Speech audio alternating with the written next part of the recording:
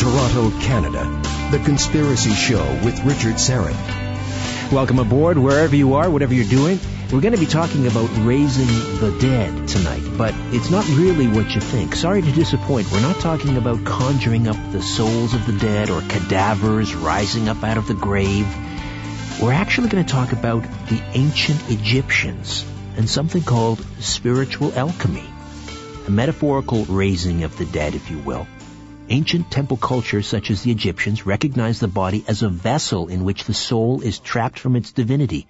And although the person lives and breathes, their spirit is anesthetized, so their view of the world is narrowed to what can only be touched by the five senses, and such people thus were considered to be dead.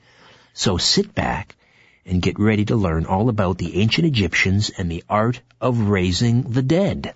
Freddy Silva is one of the world's leading researchers of ancient systems of knowledge and the interaction between temples and consciousness. He's also a best-selling author and filmmaker. He lectures internationally with keynote presentations at the International Science and Consciousness Conference and the International Society for the Study of Subtle Energy and Energy Medicine, in addition to appearances on the History Channel, Discovery Channel, BBC, video documentaries, and radio shows. He's described by the CEO of Universal Light Expo as perhaps the best metaphysical speaker in the world right now. Freddy Silva, welcome to The Conspiracy Show. How are you, my friend? Pretty good, Richard. And we were just talking off the air. I was asking you, what it's like down there in Maine, where you reside, of course. Supposedly, I mean, you're in the path of Hurricane Sandy, and you say what? It's dead quiet. Absolutely dead quiet. I mean, it's so still, you can't hear anything. It's the water. I mean, you can see reflections of the water. It's so beautiful. And, these things have a way of just manifesting off to the sea. So that would be nice, because I just armor-rolled the car. God forfend anything should happen to the, yes. Isn't that always the way? You armor all, and then here comes a hurricane. Yeah, I'm very proud of my Mini Cooper. It's a very small car. I love the Mini. Gotta love the Mini. It is, of course, we're fast approaching Halloween, and I put the notice up on my webpage that we would be discussing the art of raising the dead, and of course that started the chats and the emails, and we're going to talk about zombies. No, not so fast. This is not about zombie worshippers. This is about the Egyptians and spiritual alchemy. And what they meant, we'll get into this, what they meant by raising the dead, but let's start with some definitions. Alchemy. We hear the word, in alchemy, chemistry. Now, is there a relationship between the alchemy of the ancients and modern day chemistry? In a matter of speaking, I mean, what the Egyptians were always into was double entendres and metaphors. What you saw wasn't necessarily what you got. It was almost like the Christian ethos of Christ talking parables. And the ordinary people, basically, or the ones who were without, they said, they would hear parables and interesting stories, but the ones who were within, suggesting that they were part of some kind of a group who was, privy to something. The stories meant something else. And when you start looking at how all of these stories eventually end up in ancient Egypt, it seems that the Egyptians were doing exactly the same thing. You look at the origin of alchemy and where it all comes from, and you follow the trail through the Greeks who were studying in the library in Alexandria. And, essentially they borrowed everything from the Egyptians, and they gave them credit, of course. If you look at the origins of the name of Egypt, the Arabic name is Al-Chem, and that's where the origin of the word alchemy eventually comes from. So in a way, when you're studying alchemy, you're studying matter that comes from Egypt. And what the Egyptians originally were into in terms of the alchemy wasn't necessarily a nuts and bolts alchemy as we would know in the Middle Ages, where you turn metal into gold and that kind of thing. If you're looking at it from their perspective in the Egyptian culture, it was about a figurative transformation, and it was all to do with the ancient mysteries, where people who basically had the ability to learn the mysteries and what they call the knowledge, they would somehow be transformed by this knowledge into a sort of a self-empowerment, and they would slowly stop totally associating with their animal nature, and they would be transformed into gold.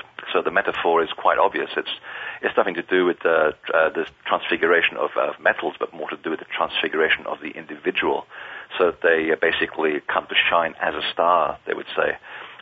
People would basically go from associating with just ordinary objects, everyday life, material possessions, and they would be transfigured into light beings. Essentially, they would learn the alchemy of the gods, they called it. So it was really to do with the spiritual transfiguration of the individual while they were still alive. They wanted people to wake up from this strange sleep that we continue to be in today, sort of stumbling through life, not really conscious or living in the moment. Is that basically it? Oh, pretty much so. And if you look at a lot of the secrets that the Egyptians had, and they've carved a lot of this understanding on their walls of their temples.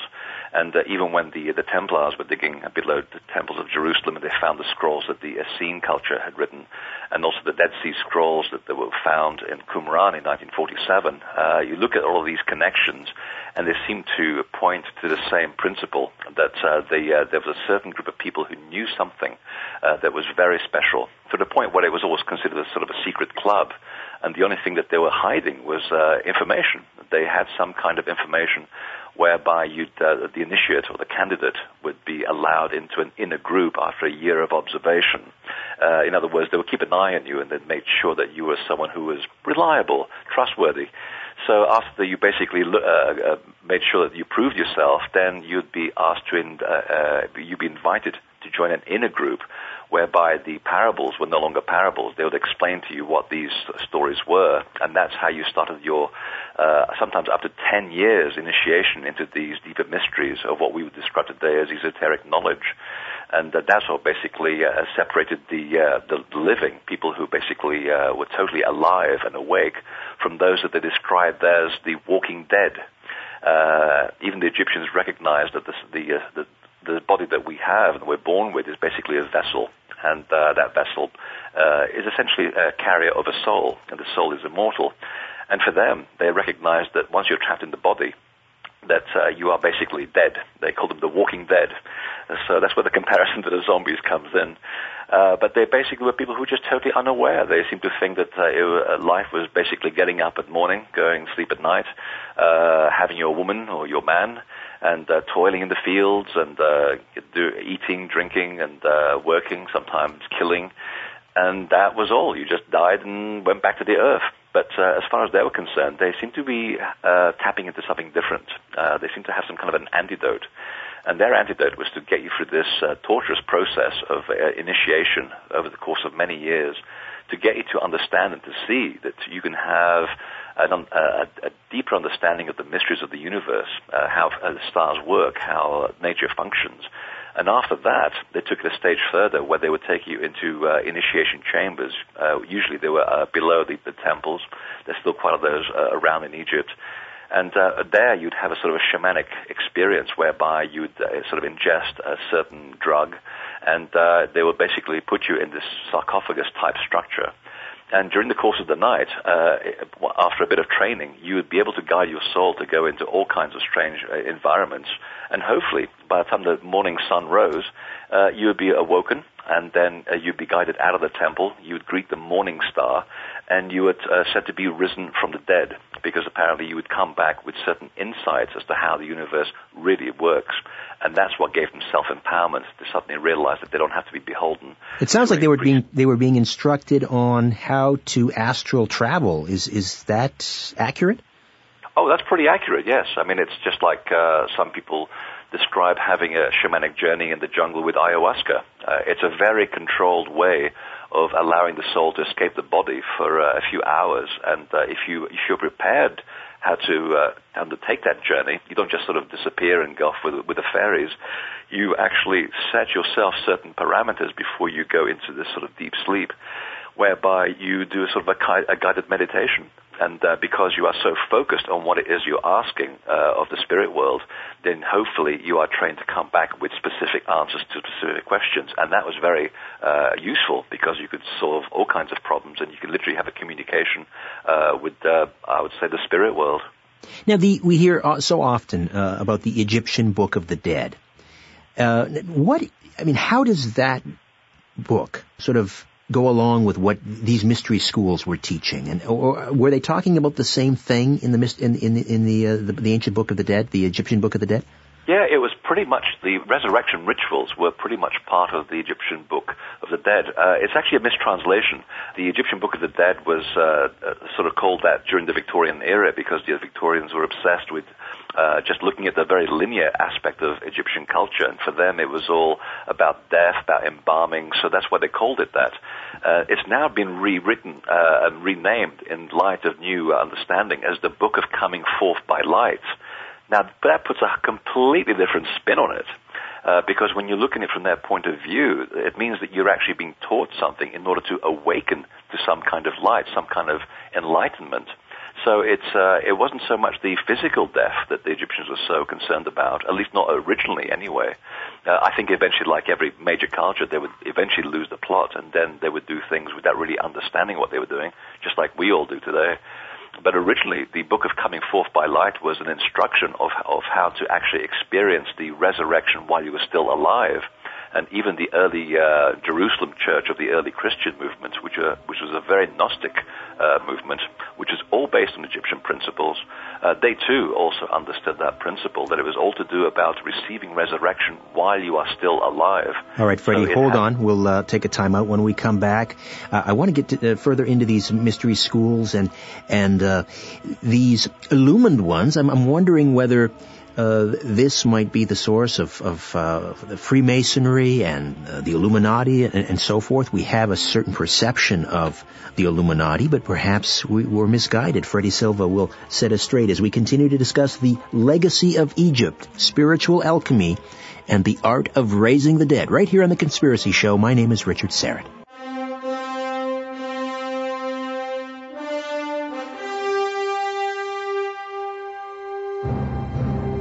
Curiosity? Or did the devil make you do it? Whatever the reason, welcome back to The Conspiracy Show with Richard Serrett. We're back with Freddy Silva, the legacy of Egypt and the art of raising the dead. We're not talking zombies. We're talking about raising a consciousness and becoming an illumined one, I suppose, would be a fair way to describe it, Freddy. But there's that word, illumined, Illuminati. Are we talking about the same thing when we talk about this mystery school and what would later become the Bavarian Illuminists and the Illuminati? Is it the same origin? Originally, yes. Yeah, it's just like Freemasonry. I mean, the origins of Freemasonry can now be very accurately traced back to the initiatory processes of a pharaoh. I believe he lived at about 1500 BC, called Second Henry Tao. And the authors of the hierarchy did some very good research on bringing that out, because they, as Freemasons, wanted to understand why they were doing these very unusual rituals, which no one seemed to explain why they did this. And it was the third degree of Freemasonry, where you are figuratively risen from the dead, from a grave, that suddenly started their whole ball rolling. And the same thing also happened to me when I was conducting the research for my current book on the Templars. I kept coming across all of these references to the initiates who kept talking about how I want to come into the joys of paradise. And I thought, what are they talking about?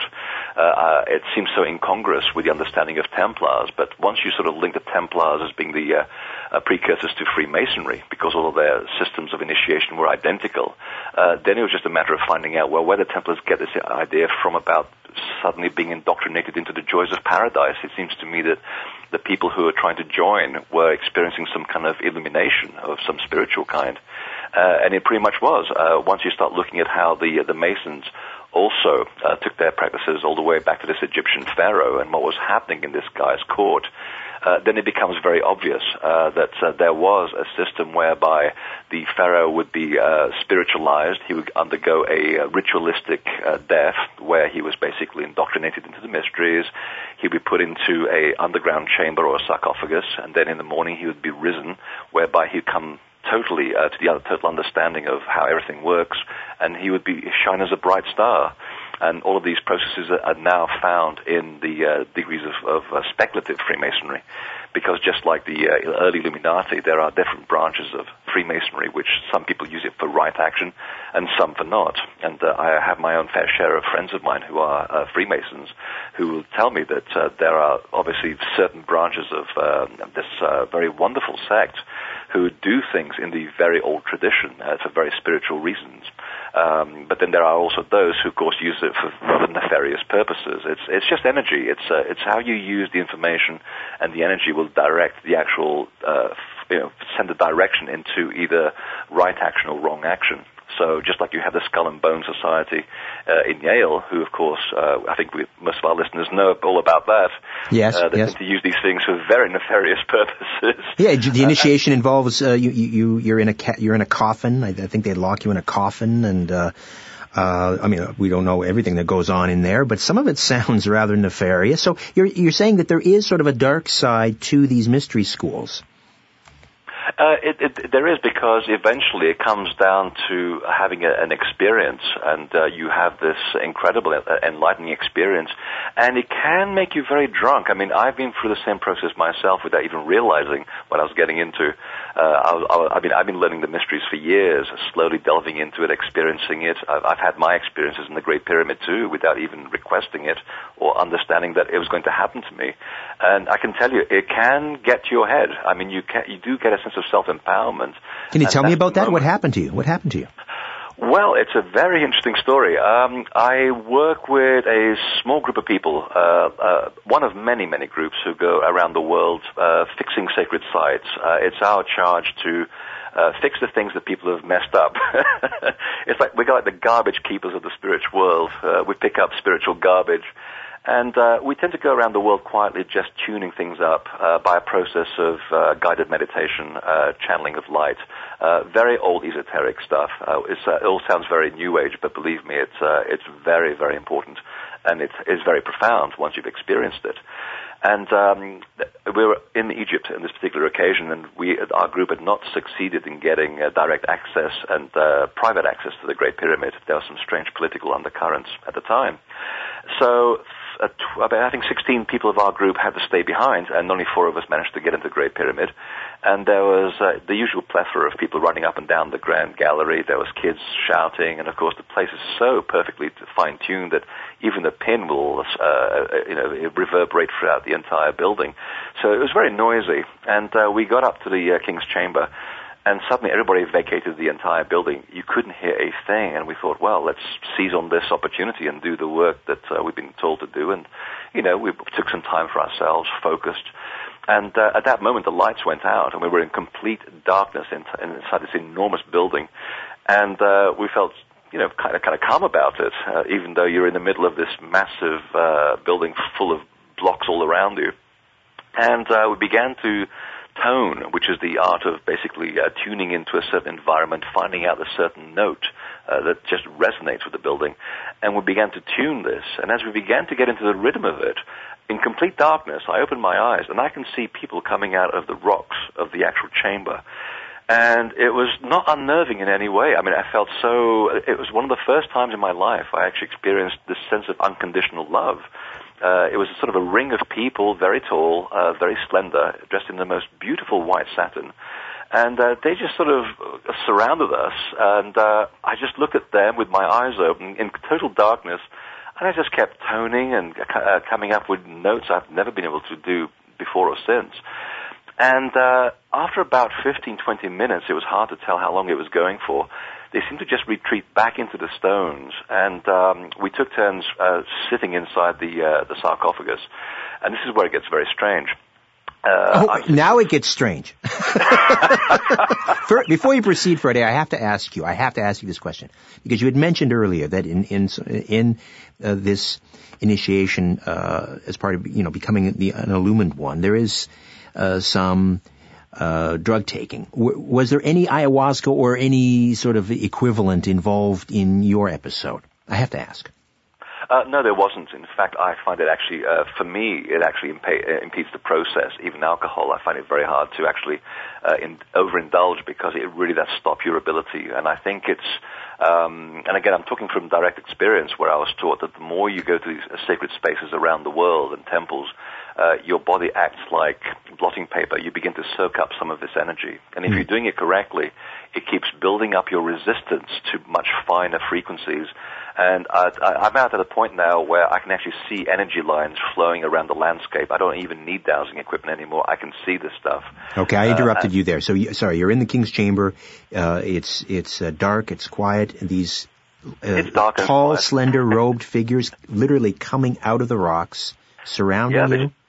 They surrounded us, and then they went back into the stones again. Okay. And we took turns going into lying in a sarcophagus for a few minutes because we figured we might push it, push our luck. And I'm 6'5". The next guy with me is about 6 foot. Then we have a gentleman who's 5'6" and 5'2". So we're different heights. And after about 20 minutes, the lights come on. A very excited Arab gentleman is screaming downstairs. Obviously, we weren't supposed to be doing all of this without paying huge amounts of bakshish. So we quietly went downstairs, gave him a little bit of backhander, and then walked out completely dazed. Our group is in the bus waiting for us, trying to figure out what's been going on. And it's quite clear that 4 of us have had a very dramatic experience, and we weren't talking. And I could see the other guys wanted to talk, and I said, well, did you see what I saw? And the other guy says, those guys that just came straight out of the stones, dressed in white, very tall, and we were completing each other's sentences. Now, the chances of 4 grown-up men coming up with this by coincidence is very, very impossible. So clearly we had a shared experience. We all saw this. And the funniest thing is that when we talked about the experience in the sarcophagus, every one of them said, that sarcophagus fit me exactly like a glove. It was exactly my length of my body and my width. Now, how do 4 people of different sizes fit perfectly inside the same red granite box? That's what I want to know. And I can tell you to this day, Richard, that I don't know where I went in 5 minutes, but I'm still recalling all kinds of information. And in fact, I ended up writing a lot of it into my previous book, which is The Divine Blueprint. And that's where a lot of that knowledge came through. And basically that was what I was asking in the chamber. I said, I need to learn about this. I need to know how to use it. And how can I teach this to other people? And of course, eventually, it gets downloaded, and I just download it on paper. And there you go. So that's a pretty good example of just how it works. It's fascinating. I don't need to tell you, obviously. I'm a Christian, Orthodox Christian, and there is obviously that part of this mystery school or this initiation that is sort of tainted with the occult brush. That this is the devil's work, and that. So, I mean, how do you? I don't know what your upbringing was in terms of religion, but let me ask it this way. We know that Jesus spent some time in Egypt as a child. Is there a connection that maybe Christians aren't aware of between what the ancient Egyptians were trying to do and what Jesus was trying to do? Oh, it's huge. It's absolutely huge. And I was raised as a Catholic. I didn't have a choice. I was born in Portugal, and we either were Catholics or basically were devil worshippers. So I've actually come to, I hated Catholicism for a long time until I began to understand the origins of Christianity and how it preceded Jesus by a long, long way. And I began to take a huge interest in John the Baptist, who is, according to the Gnostic Gospels, the true Messiah, because there was 2 of them. There was the priestly Messiah and the kingly Messiah. And Jesus was supposed to take the part of the kingly Messiah, and John the Baptist's lineage was, of course, the priestly Messiah, and they had all the power. Now, we know that, of course, John gets his head chopped off, very unfortunate, and Jesus takes up the power. Now, this is where the Templars and the Essenes come into the picture, because when the scrolls were discovered under Temple Mount, and there's good evidence to suggest that the Templars did find the Essene scrolls, because they then undertook an obligation to reenact all of those mystery schools that the Essenes had been doing, and that was validated in the scrolls that were found in 1947 in Qumran. Clearly, the early Christian church in Jerusalem was also working on the Essene principle, because the Nazarites, or the Nazarenes, and the Essenes were essentially part and parcel of the same sect. So they were following some very old ritual traditions about raising the dead. And this is where the complication comes in with the Gnostic Gospels and the Orthodox Gospels, because the Catholic Church, as we know, and this is very documented, they basically heavily edited these Gospels. So they were trying to put forward a certain idea of how things work. They tried to turn Jesus into a god, whereby all the Gnostic people were saying, well, he was just an ordinary man who was fulfilling a certain mission to show how the mysteries are enacted in terms of saving yourself and your soul while you're still alive. Even the Quran states that Jesus was never died on the cross. It was a figurative death. And the Essenes claimed exactly the same thing in the Gnostic Gospels, that the whole idea of resurrection was a figurative resurrection. You are going from the dead, and you're rising as a new soul while you're still alive because you've come into the understanding of how things work. And in fact, there's there's two wonderful quotes from the Gnostic Gospel of Philip, which is now published, which actually ridicules, as they call them, ignorant Christians who take the resurrection literally. And he quoted it and he said, anyone who believes in resurrection as a literal truth is a fool. And only a few paragraphs later he says again, those who say they will die first and then rise are in error. They must receive the resurrection while they live. All right, I got to take a time out. We'll come back and pick up on that most contentious point. Freddy Silva here on The Conspiracy Show.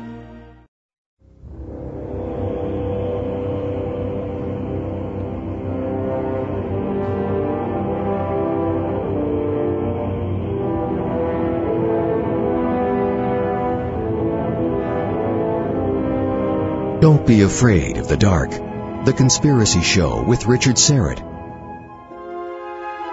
And we are back with Freddy Silva, the legacy of the ancient Egyptians and the art of raising the dead, spiritual alchemy. We were talking about the Jesus' missing years, I suppose, in Egypt. And Freddy, you and others believe, and I guess the Gnostics believe, that what Jesus went through this mystery school, learned this whole process, and this was the message that he was trying to deliver. I mean, without getting into obviously a sectarian battle here. And that's the whole point, Richard, though. I mean, you go back to your original point about Catholicism and Orthodox Christianity. That's the whole point. And I believe it actually validates the Christian ethos of the fundamentals of Christianity as being a very honest faith. That the original Gnostic Christians totally understood that everything that was being said was figurative. It wasn't meant to be taken literally. And I think the Gospel of Philip actually illustrates that quite nicely. But the Egyptians had a concept of an afterlife. They believed in an afterlife. Oh, totally. Absolutely. And also when you actually get to the point where when you're in your deathbed, you should confess all your sins, you say what you regret, and you try to be honest with yourself so you don't carry this burden into your afterlife. But before that, that was a literal death at the end of your life. I mean, we all have to accept that. But before that, there were also the initiate schools which taught you how to actually live while you were still in the physical body. And that was the whole difference between the people who were the walking dead, as they call them, or the people who are actually enlightened, and the ones who had risen from the dead. And this was to be experienced while you were still alive. So clearly, there was some kind of indoctrination into working out how you could actually live your life as a soul in a body and be totally self-aware. And I believe that's where the spat came in with the later Orthodox Christianity and the original sects of like the Essenes and the Gnostic Christians and the Cathars and the Templars.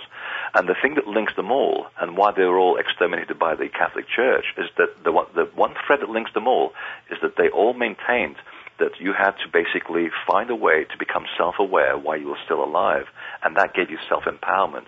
And it didn't require a middleman, it didn't require a priest or a bishop to tell you how to communicate with God. Your communication was completely direct. And I believe, just by reading and taking without taking sides, just reading the evidence that's presented, I think that's a very good case. And in fact, it actually accentuates the ethos of Christianity. It actually gives me a good respect for it.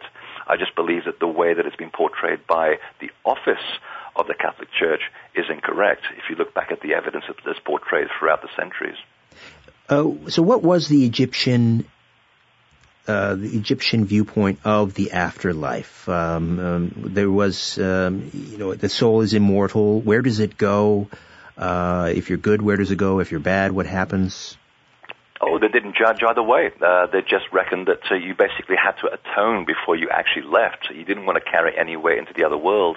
I think their understanding, if you just sort of, again, just sit back and try to view it from their viewpoint, is that they didn't see right or wrong. They just basically said that you come into an imperfect world, a world that is very material, very heavy, and yet your soul is trapped in here. It doesn't understand what it's come here to do.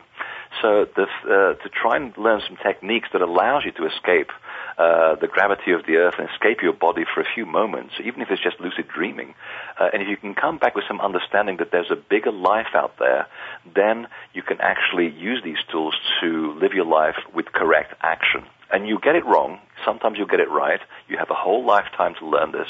But the trick was that when you die, you confess all your sins and the things you got wrong. You declare the ones you got right, so that when you go into the afterlife, your soul isn't heavy. It's not sort of bogged down by things that you should have done, shouldn't have done, regrets and things.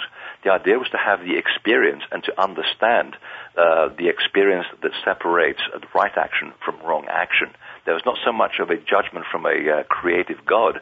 It was more a personal decision to hold yourself accountable for your own actions. So in other words, you took total responsibility for being down here. And the difference was that some people were able to do it with better understanding and more clarity than others. And that's what separated the ones who are in the insight group as opposed to the ones who are just the walking dead. We've got about a minute here before we step away again for a break. But what was waiting on the other side for the departed soul? Did they have a concept of heaven? Was it did they return to a singularity? What was it? A lot of the inscriptions in the surviving the temples talk about the process of the soul becoming as a bright star, and so that you basically return to the world of the gods. I believe that it's sort of incomplete. I mean, we're sort of still picking up the pieces from centuries of neglect in the temples, so our picture is very fragmentary. But if you start adding the Egyptian understanding to, say, the Tamil culture of southern India, which is equally, if not even older than the Egyptian culture. I mean, they talk about temple cities that survived or didn't survive a major deluge, which is back in 9000 BC. And these things are going on to 15,000 BC, which are now under the ocean, and they've been found there. Got to take a quick time out, Freddie. When we come back, we'll continue on that point, and then I want to find out about the pyramids. Why were they built? Why did they look the way they do? Why do we find pyramids now all over the world? Back with Freddy Silva as we discuss the legacy of the ancient Egyptians here on The Conspiracy Show. Stay with us.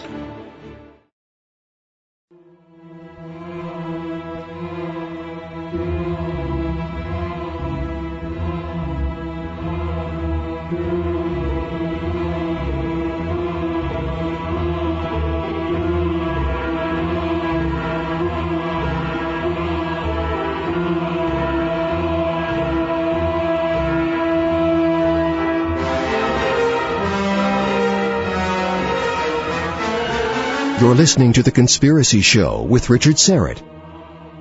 Freddy Silva is here, one of the world's great authorities on metaphysics and one of the most sought-after international speakers in this regard. And Freddy's website is www.invisibletemple.com. Freddy, the pyramid, did these initiations, these ceremonies take place inside the pyramid themselves, or were there other temples that they used? There are a number of temples, and the evidence seems to suggest that there was an initiation process whereby you began somewhere further down the Nile, and you'd spend a goodly time down there learning and being indoctrinated into the secrets of the mysteries. And if you were clever enough and smart enough and you understood all of this, they would basically pack off your lunch pail up to the next temple. And slowly, over the course of about 10 years, you'd slowly work your way up the Nile from temple to temple. You'd learn, do a different experience, a different part of the knowledge at these temples. And the big prize, of course, was the Giza Plateau. And it seems from the descriptions in the pyramid text that the big pyramid, of course, was the house of Osiris. And you only have to look at the myth of Osiris to understand what that is all about. It's an initiatory process of a guy who was murdered by 72 people. And it makes you wonder, why does it take 72 conspirators to actually murder a guy? You know, there's something about the number there which is very revelatory. Of course, he is the one who basically goes into the afterlife. He dies. His wife, Isis, was not pregnant by him before he died. So the evil brother Set takes over the land, and of course the whole kingdom goes to ruin. So basically, Isis breathes life into the parts of Osiris's body that were all chopped up. She fashions him a new phallus made of gold and utters a sound to him, and he comes back to life. The symbol of which, of course, of his resurrection is the palm tree, which is the palm tree, of course, being, of course, the symbol of Jesus' entry on a donkey back into Jerusalem. So you can see the connection there between the two. There's a ritual connection here, showing that Jesus also seems to have undergone a kind of metaphorical resurrection, so to speak. He was indoctrinated. So the House of Osiris, of course, the main house was always associated with the Great Pyramid of Giza, which seems to be sort of a portal. And by which time, if you're an initiate of the mysteries and you spend 10 years doing all this stuff, you'd learn how to work in and out of the body. You could take yourself out of the body at will. You were able to come back as a soul. And there are people who've actually foolishly gone into the Great Pyramid to do out-of-body experiences without understanding what happens. And there have been deaths there. And this is why you'll find the pyramids get shut down for several months, because the authorities just look at these people, these what they call silly tourists, just basically doing silly things. It's a very, very important place. And if you get your work done correctly, you can have an extraordinary experience. Or a dangerous one, I guess, if you don't know what you're doing. Absolutely, and in fact, when I was writing the material and writing about my experience in the Great Pyramid for the Divine Blueprint, I actually looked around for anybody else who may have had a similar experience, and I had a book from the 1920s, or actually I think it's before that, 1910, from a guy called Paul Brunton, who, as an Englishman, he was disillusioned with the Victorian era of materialism. Can you believe that? I mean, even back in the Victorian era, they were disillusioned with materialism and industrial culture. And he went walkabout. He also had an experience in the Great Pyramid, and I hadn't read the book at this point. And he also saw exactly the same people I described in my experience that came out of the stones. He had the advantage of having the pyramid to himself and for the whole night. And he claims to have actually seen other chambers. And he was also told that certain chambers in the pyramid, which they said most of the pyramid is actually hollow, these chambers are not meant for you. They're meant for other initiates who have a different journey to you. So you can only go so far in this understanding because you still have a lot to learn. And then bang, he's back in his body, and he walks out pretty much like I did, completely mesmerized by his experience. Well, what were these entities? I mean, do you have a handle on that yet? I have some good friends who are some very, very good trance mediums, and I know they're good because the information that they give us under trance is often not found in maps, yet we'll go and look for the coordinates of temples that they give us, and these buildings are there. And even the police and the British military go and knock on her door to help them with their problems. And she has a near 100% record of solving out the police's problems. And I asked her this information, and when she was on the trance one day, and she said, well, basically it's just the energy of the entities of the priests that were there from many thousands of years. I mean, the stone is the key, and the geometry, the way it's all laid out, is the key. If you look at all the sacred sites around the world, and I've looked at a goodly amount of them, they seem to have chosen the stone very carefully. And if you look at the type of stone that they chose, sometimes they would carve these rocks from 400 miles away, and you think, well, why?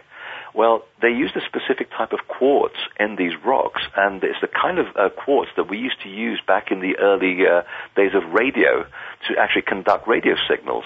So quartz... The old crystal radio set, yeah. Exactly. The stone remembers, and your intent, as we now know, is an electromagnetic packet of information.